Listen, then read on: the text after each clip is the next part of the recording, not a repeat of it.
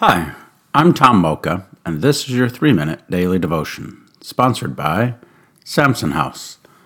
Our scripture today is Ephesians chapter 4, verses 14 through 16. Then we will no longer be infants, tossed back and forth by the waves, and blown here and there by every wind of teaching and by the cunning and craftiness of people in their deceitful scheming.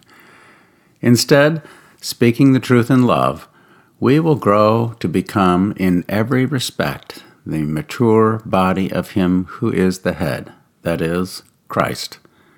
From Him the whole body, joined and held together by every supporting ligament, grows and builds itself up in love, as each part does its work. Let's ponder that. Apostles, prophets, evangelists, pastors, and teachers have a purpose: to keep us spiritually healthy so we can grow in our walk with Jesus and serve others. That's not always easy. As we carry on our life in Christ, we are confronted with competing philosophies, beliefs, desires, and skeptics. All you have to do is look around at all the different flavors of churches and mosques and synagogues and meditation centers, for that matter.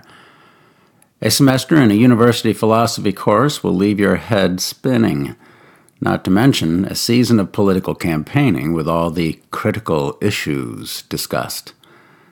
It is easy to get tossed back and forth by the waves and blown here and there by every wind of teaching and by the cunning and craftiness of people in their deceitful scheming.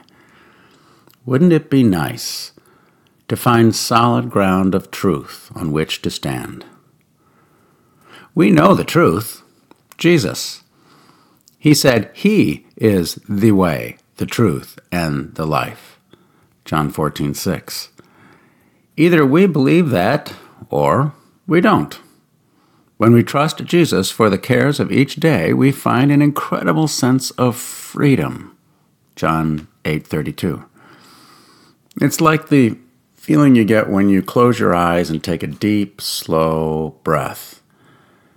Jesus said, in Him we will find rest for our souls. Matthew 11:29. And how do we rest in Jesus? Well, there's prayer and Scripture, of course, but hanging in the company of others who find their rest in Him really helps. From Him, the whole body grows and builds itself up in love. Verse 16. How can we pray about that? Well, let's sit down, close our eyes, take a slow, deep breath, and pray.